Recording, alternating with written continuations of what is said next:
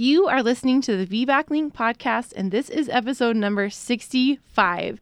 Today, we have Katelyn from Boise, and she listened to the podcast for the last 2 weeks of her pregnancy. And oh my gosh, I remember the day that she posted in our Facebook community that she had got her VBAC, and she posted pictures. Like a month ago today? April. Oh my gosh, it is a month ago today. Your baby's a month old today. Katelyn. Yeah. It's exciting. A month, well, yeah. Yeah, it's the 22nd, 4, 5, 6 weeks. Is your baby 6 weeks? Just about. Yeah. Oh, yeah, 2 weeks ago. Yeah. Oh, the post was a month ago. I'm a little confused over here. Yeah, she posted a month ago, and we were super excited. Yeah, I didn't get a chance to really get on Facebook. I was kind of busy. Yeah, you were busy snuggling that baby. Yeah. Oh, my goodness. I love it. But we're excited because she's got quite the story. And for anyone that has gone past their due date and anyone who's had a long labor, then you're definitely going to want to pay attention to this story. But before we get into it, Megan has our review of the week. Yes, I do. And today we have a review from BarberBabe06 on Apple Podcast. She says, everyone needs to hear the truth in this podcast. So many women have false beliefs about VBAC, and now I have a place to send them to hear stories that address hard topics in such an uplifting way. Can't stop listening. That makes me so happy. Keep on listening, Barber Babe. And I hope that all of you out there will continue to listen. We've got so many stories. We get submissions in almost daily, seriously, multiple sometimes. Yeah, multiple it's in a really day. hard to go through. Yeah, we have so many moms that want to share their stories. So we're only going to have continue to have amazing content for you. And if you haven't already, leave us a review. If you're on Apple Podcast, stop the podcast right now, head over, scroll down, and give us 5-star rating and tell us what you think. Or head over to Facebook or Google and tell us what you think, because we love hearing it and we read them on every single episode. So that are on Wednesdays anyway. And we just love it. So yeah. And we respond to, well, we can't respond on Apple reviews, but we respond on Facebook. And guess what?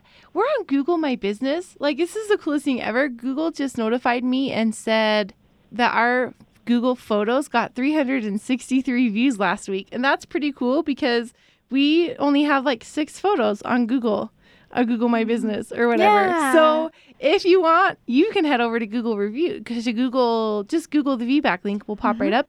Click on the right side to the business and leave us a review there. And that would make us really happy too.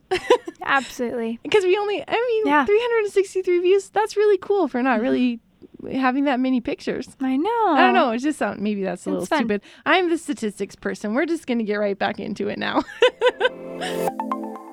You are tuned in to the VBAC Link podcast with Julie Francom and Megan Heaton, VBAC moms, doulas, and educators here to help you get inspired for birth after having a C-section. Together, they have created a robust VBAC preparation course along with this uplifting podcast for women who are preparing for their VBAC. Although these episodes are VBAC specific, they encourage all expectant moms to listen and educate themselves on how to avoid a cesarean from the get-go. The purpose of this podcast is to educate and inform. It is not meant to replace advice from any other qualified medical professional. Here are your hosts, Julie and Megan. All right. Katelyn, my friend, I cannot stop looking at these beautiful pictures. I have a screenshot of them right here in front of me, and I'm just going to be staring at your beautiful birth photos while you're telling your story. So if you just want to take it away, then I will just let you go ahead and share. Okay. With my first pregnancy, it was kind of a shock because I wasn't expecting to be pregnant, and I kind of got the works when it came to prenatal care. I just got like the generic OB, and I got everything that was recommended for prenatal care. When I first went in, I didn't even know I was pregnant until 12 weeks. I was so out of tune with my body, I just had no idea until I threw up a couple times in the morning, and then I was like, maybe I should take a pregnancy test. I took 6, and I still didn't believe it. So then I finally went and got an ultrasound. We were about 12 weeks along, and then we got another ultrasound a couple weeks later for like the gender test and all that, like 20 weeks, I want to say. And they measured the umbilical cord, and they said that it was a little too small for what they want the size to be. So they transferred us over to, it's like called family medicine. It's like they specialize in ultrasounds. So we got another one done, and he's like, no, it's actually perfect. It's fine. And then we went back, and they kind of ignored that the specialist said that it was normal. Then later on, we kept doing our normal stuff through the prenatal care. And around 35 weeks, 36 weeks, I got my last ultrasound, and they said that she was measuring way too small. I actually had a horrible experience that day because we got our ultrasound, and then you go and see the OB afterwards, but you have to sit in the waiting room. And I was waiting in there for an hour and 30 minutes with my mom, and I was waiting and waiting, and I was like, okay, well, I'll just wait until my next appointment. And I just told them that I would come to my next appointment and we could talk about it or whatever. And then we went home, and they called me 30 minutes later and told me that I need to come in as soon as possible. It's an emergency. And I was like, is it really an emergency? Because I sat in the waiting room for an hour and a half. Yeah. And she's like, yeah, if you don't come in, she kind of like did the fear-mongering thing. She said something about your baby's going to die, something along those lines. Yeah. And what are you supposed to do as a first-time mom? Like, what are you supposed to do? Right. So I freaked out. I knew that she was measuring a little bit small on the ultrasound. And so I started doing research before I had gone back in. I did my research on ultrasounds and how accurate they are, and especially in the last few weeks, right? Right. And so I knew that they weren't very accurate. And I went in, and I didn't even have my normal OB that day. She was on vacation. So, I mean, that's another red flag, but I didn't see that then. Yeah. And so I got another lady that I had never met. And so she was telling me that I needed to go in for a C-section tomorrow. And I was like, absolutely not. That's not happening. You know, it was just a lot of fear-based stuff. And then she was like, well, we can do an induction. And I was like, I'm more prone to do an induction than just jumping into a C-section, right? So I agreed to the induction, and we went in the next morning, just get it started. I got Pitocin around, like, I want to say 9 o'clock in the morning. Nothing really happened pretty much all day. I started finally getting contractions, painful ones, I want to say in the evening time. Gosh, it's hard to remember everything that happened, but I got checked at one point when the contractions started to get worse and worse. They were upping it every like 30 minutes. Mm-hmm. And I think they ended up going as max as they could go.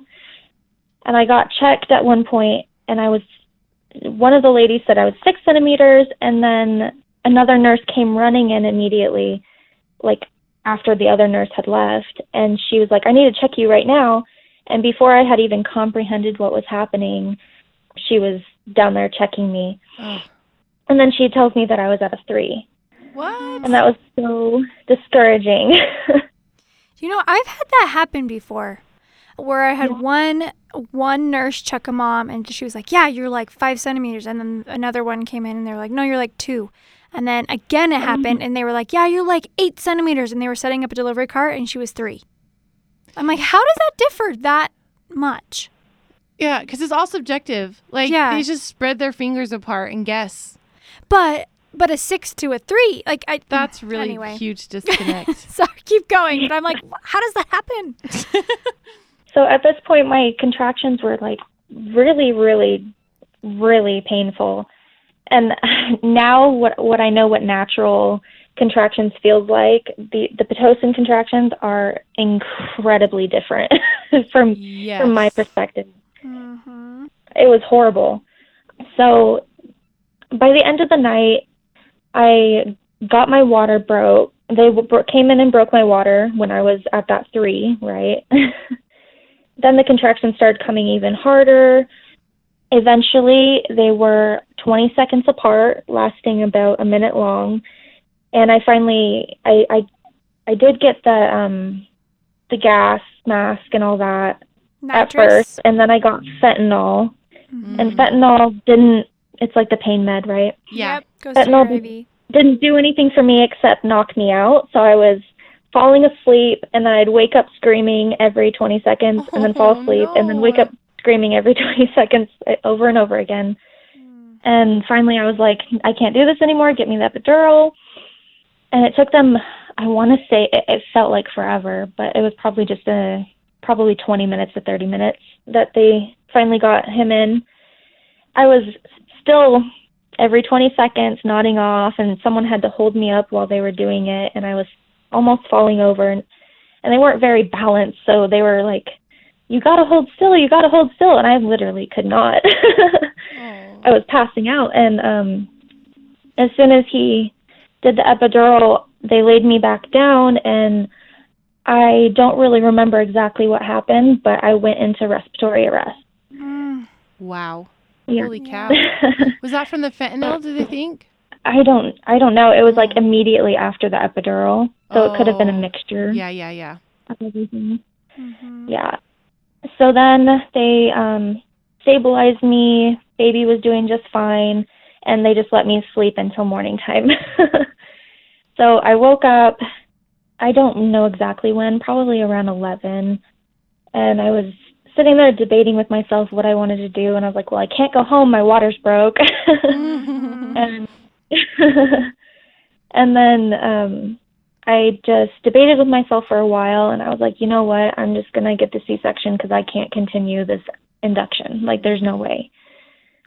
So the OB, which is the one that told me that I needed to come in as soon as possible, she came in, and I told her that I wanted a C-section, and she was like, okay, and we'll have it ready in like 30 minutes, and they went and got it ready, and I went down, and they got that all done. And it was actually like kind of peaceful to have the C-section. The C-section part wasn't the traumatizing part for me. For me, it was the induction. The C-section was okay. I mean, it was uncomfortable, obviously, but it was actually okay.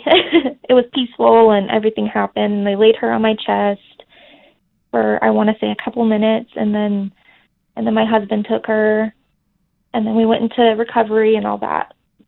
And so after that, I was kind of like, I'm never doing this again. I'm never going to be pregnant again. And needless to say, we did not continue with that thought. We had, between her birth and conceiving my son, we had 2 miscarriages after the C-section. One of them was twins, and the other one was just a single. Yeah. That was really hard. That is hard. And then we conceived him, and since the C-section, I immediately started researching birth. Like, I just didn't stop. I just kept going and going, and I kept doing courses. I've done 3 doula courses already. Nice. Yeah. And I listened to podcast after podcast, and I just went crazy for birth, right? Because if I did get pregnant again, it wasn't going to happen like that again. Yeah. So I wasn't going to, oh gosh, I want to say my second miscarriage, I was researching unassisted birth, and I was determined to at least have a midwife or do unassisted. So that was where I was at that point. And that was just a couple months before I conceived my son. So then I conceived him, and we didn't get any prenatal care. Well, I went and saw this, not the same OB, but in the same practice. I saw a different OB in the same practice. And so I told him that I wasn't going to get the generic prenatal care. I wasn't going to get any early ultrasound. I wasn't going to get the blood test. I wasn't going to get a pelvic exam, all that stuff. And he was totally fine with it. He was like, okay, that's fine. And then I said I was only okay with the 20-week ultrasound, and that's the only thing that I was going to get done.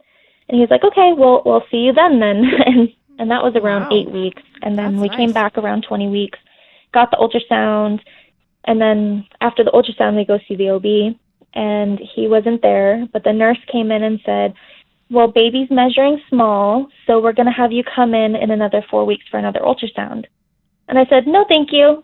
And she looked at me like she's never heard anyone say no in her life. She probably hadn't.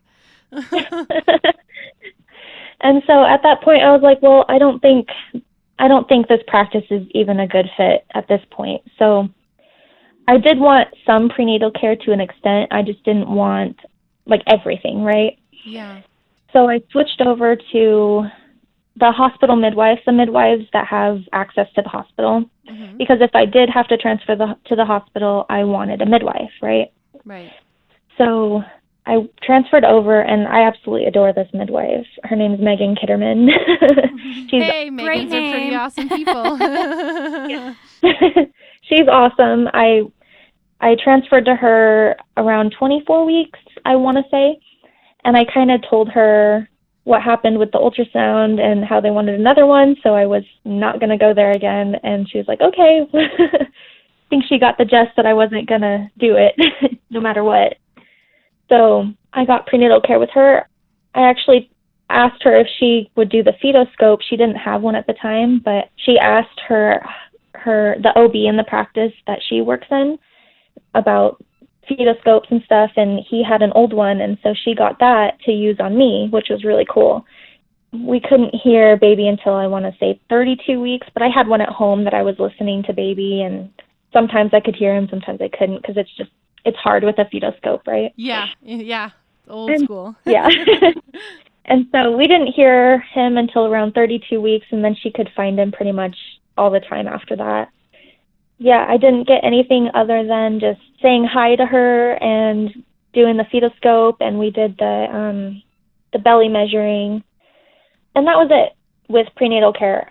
She did ask if I wanted the GBS test at 36 weeks. I told her that I wanted to do it at 39 weeks. Good. And good for you. Yeah, we did that at 39 weeks. It came back negative. I was also doing like preventative. I was eating a ton of raw garlic and probiotics and stuff. So good job. Yep, good for you. Those are all good ways to help boost that immune system and prevent that risk. Yeah, I definitely didn't want to take that risk at home, so I did a lot of preventative care for that. And then when I was 35, 36 weeks is when I started having like prodrominal labor. They would usually only come at night, and they would go away as soon as I fell asleep. So it wasn't anything serious. They weren't comfortable, but it was fine. Mm-hmm. And then around 40 weeks, they started coming like every single night. It was uncomfortable and a little bit painful, but it wasn't. Well, it's exhausting. I knew it wasn't. Yeah, it is exhausting. It's absolutely exhausting for you. It is. I don't think I left my house for the last, I want to say 3 weeks before 40 weeks.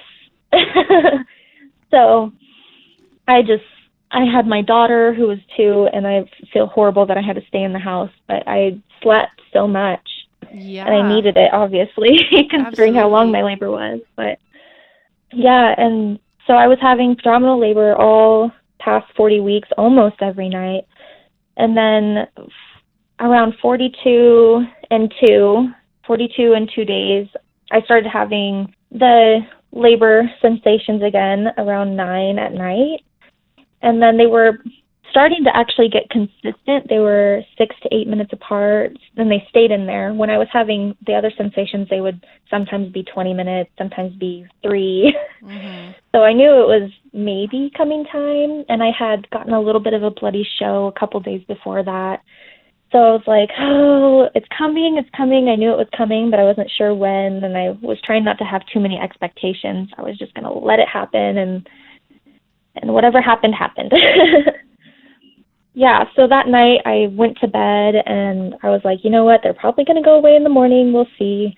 And my husband told me that I was tossing and turning all night and moaning in my sleep, and that's so silly to me because I've never done that before. Mm-hmm. I can't believe I was able to sleep through them if I was tossing and turning and stuff. So yeah.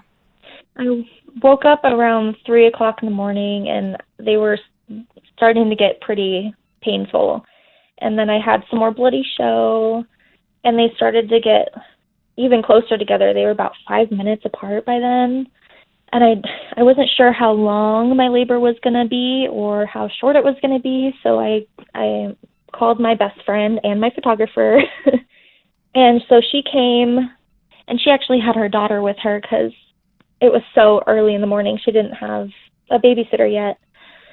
And so she laid her baby down in my baby's room because my baby left with my mom. And then everyone was asleep, and I was still having sensations, and she was just there just in case. And morning time came, and my husband went to work because we weren't sure how long it was going to be, and I didn't want him to not go to work and then us not have the baby that day, right? Yeah. But they were still about 5 minutes apart all morning. I had a friend come over who was training to become a doula. She came over just for some extra support. I actually wasn't planning to have a doula or really anybody except my husband and my photographer. So she was someone extra that just wanted to come and hang out and support me and get some experience. So we filled up my birth pool, and I labored in there for a couple hours. I don't really know how long, but it was nice. The pool was really nice at this point. I enjoyed the pool at this point, but later on I don't, which was really a bummer because I had just bought it like a week prior. So after the pool, I would so we bought a mattress to put in the living room so I could be comfortable in the living room and everyone could be there. Yeah. So I would lay on the mattress, and at this point I couldn't lay on my back at all because I was having such bad back labor. So I would lay on my side, and then a contraction would come, and I'd kind of hop up and be on my knees, kind of leaning over the bed, and that was really comfortable as far as comfortability gets during a contraction. And then it started to get, my back labor was like so bad, so I got like a heat pack, and I had that on there for a while, and I eventually just got in the shower and put hot water right on my lower back, and that was the best thing in the entire world. I was in the shower for most of the day and into the evening, and the only reason why I got out of the shower at any point was because the hot water ran out. So I'd be in and out, in and out. Yeah. I mean, I'd be in there for a good 20 minutes, but when you're laboring, that's just not long enough. And then my husband got home around 7 at night. I got back into the pool for a little bit, but I really did not want to be there. It did not help me whatsoever with my back labor because it was just so painful in my back. So I just went back to the shower over and over and over again, and I started to get too tired to be in the shower. Mm-hmm. So because I have such a tiny shower, it's a standing shower, and it only fits one person. So I couldn't even put a chair in there if I wanted to. So then I'd labor on the bed some more. I was sleeping in between the contractions and laying on my side and then lifting myself back up and against the bed like I was. And my husband started to give me counter pressure on my back. And that was just the best thing. It was just constant pushing on my back that felt really good, like pushing inward. Yeah. And that was just the best thing. That was the only thing I wanted for a long time.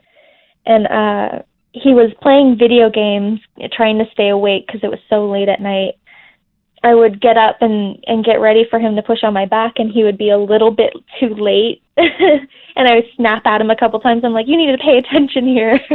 I don't remember exactly what I said, but I was like snapping at him, and everyone thought it was really funny, but I was like, this isn't funny. I'm in so much pain. Yeah. You're like, hello, everyone should be on point right now. Right. You need to know when my contractions are coming here. Yes. And so around 1 o'clock in the morning, one of my other friends came and brought all of us Dutch Bros. And what's a Dutch Bro? It's a coffee place, really, really popular around here. Oh, okay. I was like, is this like some goodie that I need to try? Yeah, Okay, it's a coffee place. it's really good. That's awesome. And so I got a chai tea, and that was like the best thing in the world at that point, getting a little bit of sugar in me. Definitely. Yeah, and I just kept laboring on the bed. I eventually puked twice after I had my chai tea, of course. And then around 5 o'clock in the morning, I want to say, the contractions were almost getting like unbearable, and my husband was barely able to stay awake. So, he wasn't giving as good counter pressure as he could have been. He actually ended up cracking his hand, and it was bleeding from doing it so much. Oh my gosh. Yeah. So he was trying really hard, but it was getting painful for him too. Yeah. And so I finally got a little bit of strength to get back in the shower. I got in the shower, and then I got my first contraction in the shower, and the shower didn't help at all at that point. And I just wanted to cry and scream and give up, and I didn't think I could do it at all at that point. And I honestly was like, give me the epidural. Yeah. I'm at home, but give me the epidural. And I got out of the shower, and I cried to my husband. I said, I don't think I can do this anymore. I think it's time to go in. And he was like, no, you're so close. You can do this. And that's what I told him to say when I got to that point, which kudos to him. Shout out to him right now for listening to me beforehand. But I was 30 hours in at this point, and I was like, no, I'm done. I tried the best I could. I'm ready. I'm done. So he was like, okay, if you're sure. And I was like, oh, I'm sure. I'm ready to go. And so we got in the car. Everyone packed up and got in the car. And we called my midwife, and I live 5 minutes away from the hospital, so it really wasn't a far drive. We got there before she did. We met at her office first so we could skip triage, basically. And she asked me if I wanted to check because she kind of knew that I was going to be quote-unquote difficult. And I was like, you know what? I really actually want to know how far along I am. And so I did the check, and I was about 7.5 to 8 centimeters.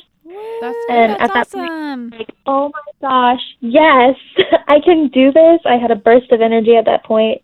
Not really like physically a burst of energy, but mentally a burst of energy. Yes, that is just as important. Yes. So I was so excited. I was so ready. I was like, this is going to happen really soon.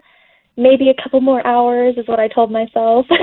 Needless to say, it was going to be a little bit more than that, but I was really excited. And then, so how the office kind of works is the lower level actually leads into the hospital from this outside office building. So we went down the elevator and down these long, long halls and to go down to the hospital. And during this walk, I had to stop like every couple minutes and labor a little bit and then keep going. And I was like, this is so horrible. They were giving me counter pressure in the middle of the halls, And then we finally got to the elevator that led us up into the hospital, and we got into my room. They already had my room all set up. They had the jacuzzi already going, and I don't even remember taking off my clothes. All I remember is being in the jacuzzi, so I probably threw off my clothes as soon as I got in that room. But as soon as I got in the jacuzzi, my contractions actually started to slow down, and they were probably around 8 to 10 minutes apart. And, a lot of people would say that was like not a good thing, that I was stalling and stuff like that, but I actually needed that. Well, sometimes that's what the body does. Just rest before it pushes the baby out. Mm-hmm. Yeah, I fell asleep in between contractions, and I got so much rest, and everyone was asleep in my room. I was just in the bathroom, in the tub, sleeping and contracting. And yeah, my midwife was awesome. She would pour hot water over me while I was laying there and really relaxed me. And then I want to say I was there for like hours and hours, but I don't really know how long I was there in the jacuzzi. And I eventually got out. I got out, and I want to say that I labored on the bed for a little while. I would do the same thing kind of that I was doing at home. I would lay on my side, and then my best friend and photographer hooked up these, it was like a sheet at the top of the bed so I could pull on it. Mm-hmm. And so I would grab onto those and lift myself up during a contraction and contract like that, and then I'd lay back on my side. And I want to say that I did that for a long time. I tried the peanut ball. It was the most uncomfortable thing in the entire world for my back. It was not happening. It can be hard sometimes to be in that position. Sometimes it's really uncomfortable, especially with women who are unmedicated. Yeah, it was really difficult. It was not happening. So, and by this point, my hair was like completely napped and stuff from getting in and out of the shower and in the jacuzzi and stuff. And my best friend braided my hair, and I have more photos of that. It looked really cool. Around 2:00 in the afternoon, my midwife asked if I wanted another check. I said, yes, please. Mm-hmm. And she said that I was a 9, almost a 10, but I had a cervical lip. And I was like, oh my gosh, I'm so close. Why isn't this happening faster? It's hard. But, yeah. So I asked her a lot of questions about, like, how I could get rid of the lip. She said to, like, induce more contractions and stuff like that. And so I got on the side of my bed. There's, like, a little handle on the side of the bed, and I started doing squats. Yeah, good. I was like, let's get these going. And then I did that probably for, like, 5 minutes, and I was like, okay, I'm tired. Yeah, it's hard to hold really your body up like that. Oh, yeah. And then she got me out the birth stool, and that was, like, so nice to sit on that. And my husband sat behind me and would give me counter pressure during the contractions, and I would lean against him when I was resting and stuff like that. So that was really nice. Yeah, I felt like I had to push at this point, but I wasn't sure about the cervical lip because I didn't want it to get swollen if I was pushing and it wasn't going to budge. So I asked her to check while I was contracting to see if it would move at all. And she said that it was still there. It was still pretty the same from even an hour before. And I was like, oh no, how long is this going to last? Yeah. And so... Yeah, that's hard to be that close for a while. Yeah. So I sat there for like 3 or 4 contractions just debating on what I wanted to do, if I wanted to wait or if I wanted her to push it back. And at that point, I was like, I want to be done. I'm so tired. I just want to meet my son. I'm done. So I just asked her to push it back. And, I never thought I would do that, like, say, to do an intervention, right? But I was so ready for it, and I made an informed decision. And appropriate. Yeah. Yeah. I did exactly what I wanted to do, and that was the most important part. And she was more than pleased to do so. She broke my water, and I did have meconium staining. It was very light, and she knew that it wasn't really concerning, but she did say that the NICU had to wait outside our door because of hospital policy. And I was like, okay, but nobody touches my baby. And she's like, don't worry, nobody's going to touch your baby. She was awesome. So during a contraction, she would reach in and try to push the cervical lip back while I was pushing.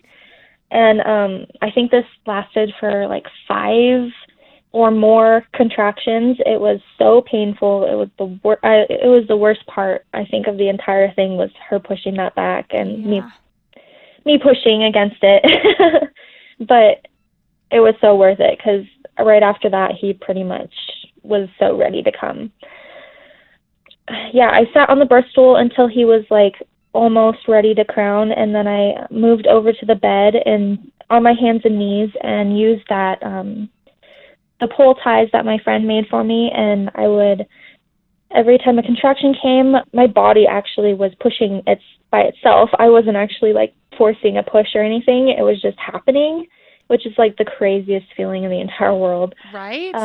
It's insane. Yeah. I don't know how anyone can ever tell a woman to stop pushing, because it's like, yeah, really there was no possible way I could have ever stopped pushing. So I was pulling on those while my body was pushing, and like I was roaring through these because it felt good and it hurt at the same time. It was crazy. The weirdest feeling I've ever felt in my entire life. And so he finally crowned, and then I felt that ring of fire that everyone talks about. That is no joke. My like lion roars turned into a screech, and then I was whimpering. I was like, no, I can't do it anymore. I can't do it. And then the nurse that was assisting my midwife kind of just patted me on the back. She's like, but you're already doing it. I was like, oh my gosh, you're right. And so like one more, maybe two more contractions came, and I could just feel him coming out. Like I just knew he was coming out. And I lifted one of my legs, so I was kind of like in a runner's position, but on my knee still, on one knee. And then I reached down and just scooped him up as he was sliding out, and I put him on my chest, and then I went back down on both of my knees, and the first thing I did is I just buried my face onto his head, and I didn't even care about the blood or anything. Yeah, at that point I was like covered in blood. I hate the hospital gown, so as soon as I was ready to push, I stripped that off. So I was completely naked, and I was covered in blood, and it was crazy to say, but it was like the most beautiful thing I've ever experienced in my life. I love it.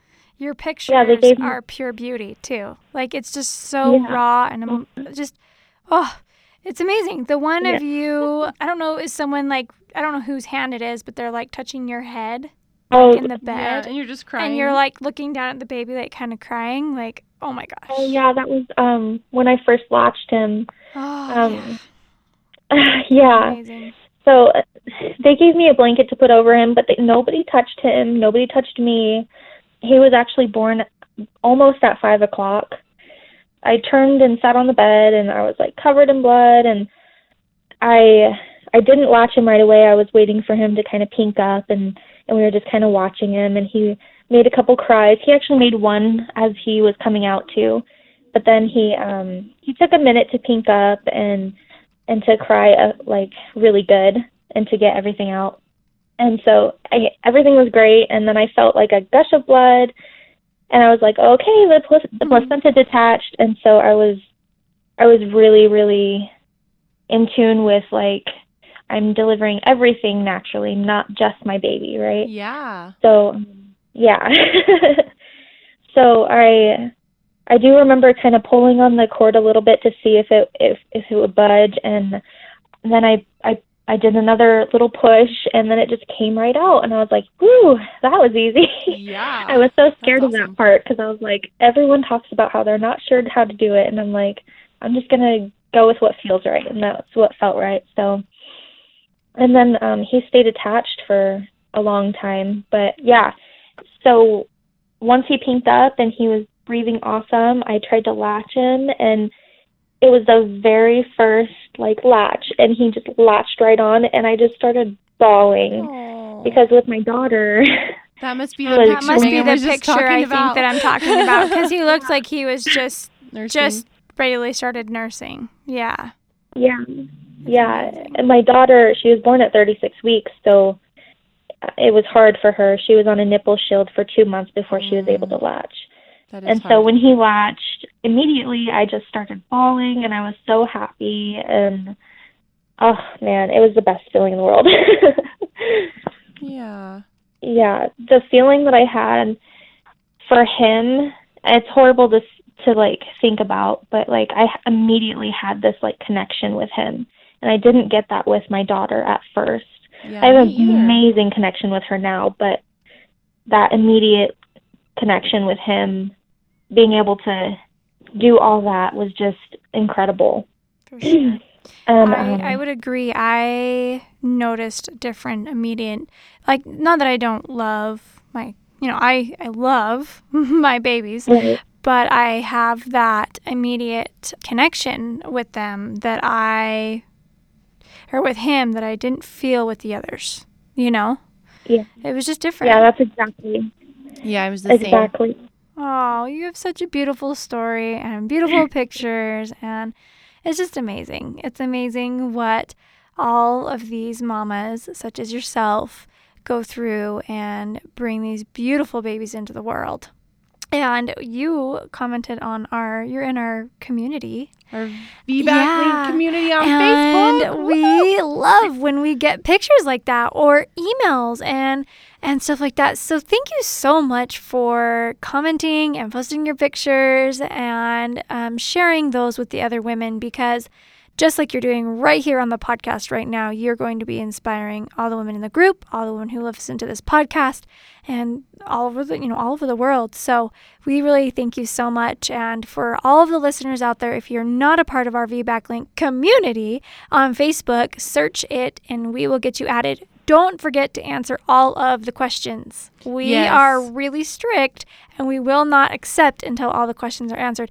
So be sure to answer those questions. It's the VBAC Link community on Facebook. Absolutely. We ask those questions because we want to keep this community a safe and supportive space. And we go through every single request and we read answers to every question. And we also look at the groups that you're a part of because we want to keep our group safe, like I said, and supportive. We don't tolerate any hate, any bashing, anything. It's all just love and support. And so if you're looking for that, definitely join our Facebook community and share your story with us, because what makes our heart happy, Megan and I, is when we see a post in the community and we read it and we're like, oh, we need to hurry and respond so that woman feels loved and supported. But then we click on comment and there's already like 6 to 10 to 12 other responses from people offering the same love and support that we would offer. And so it truly is a supportive community. And we also comment and participate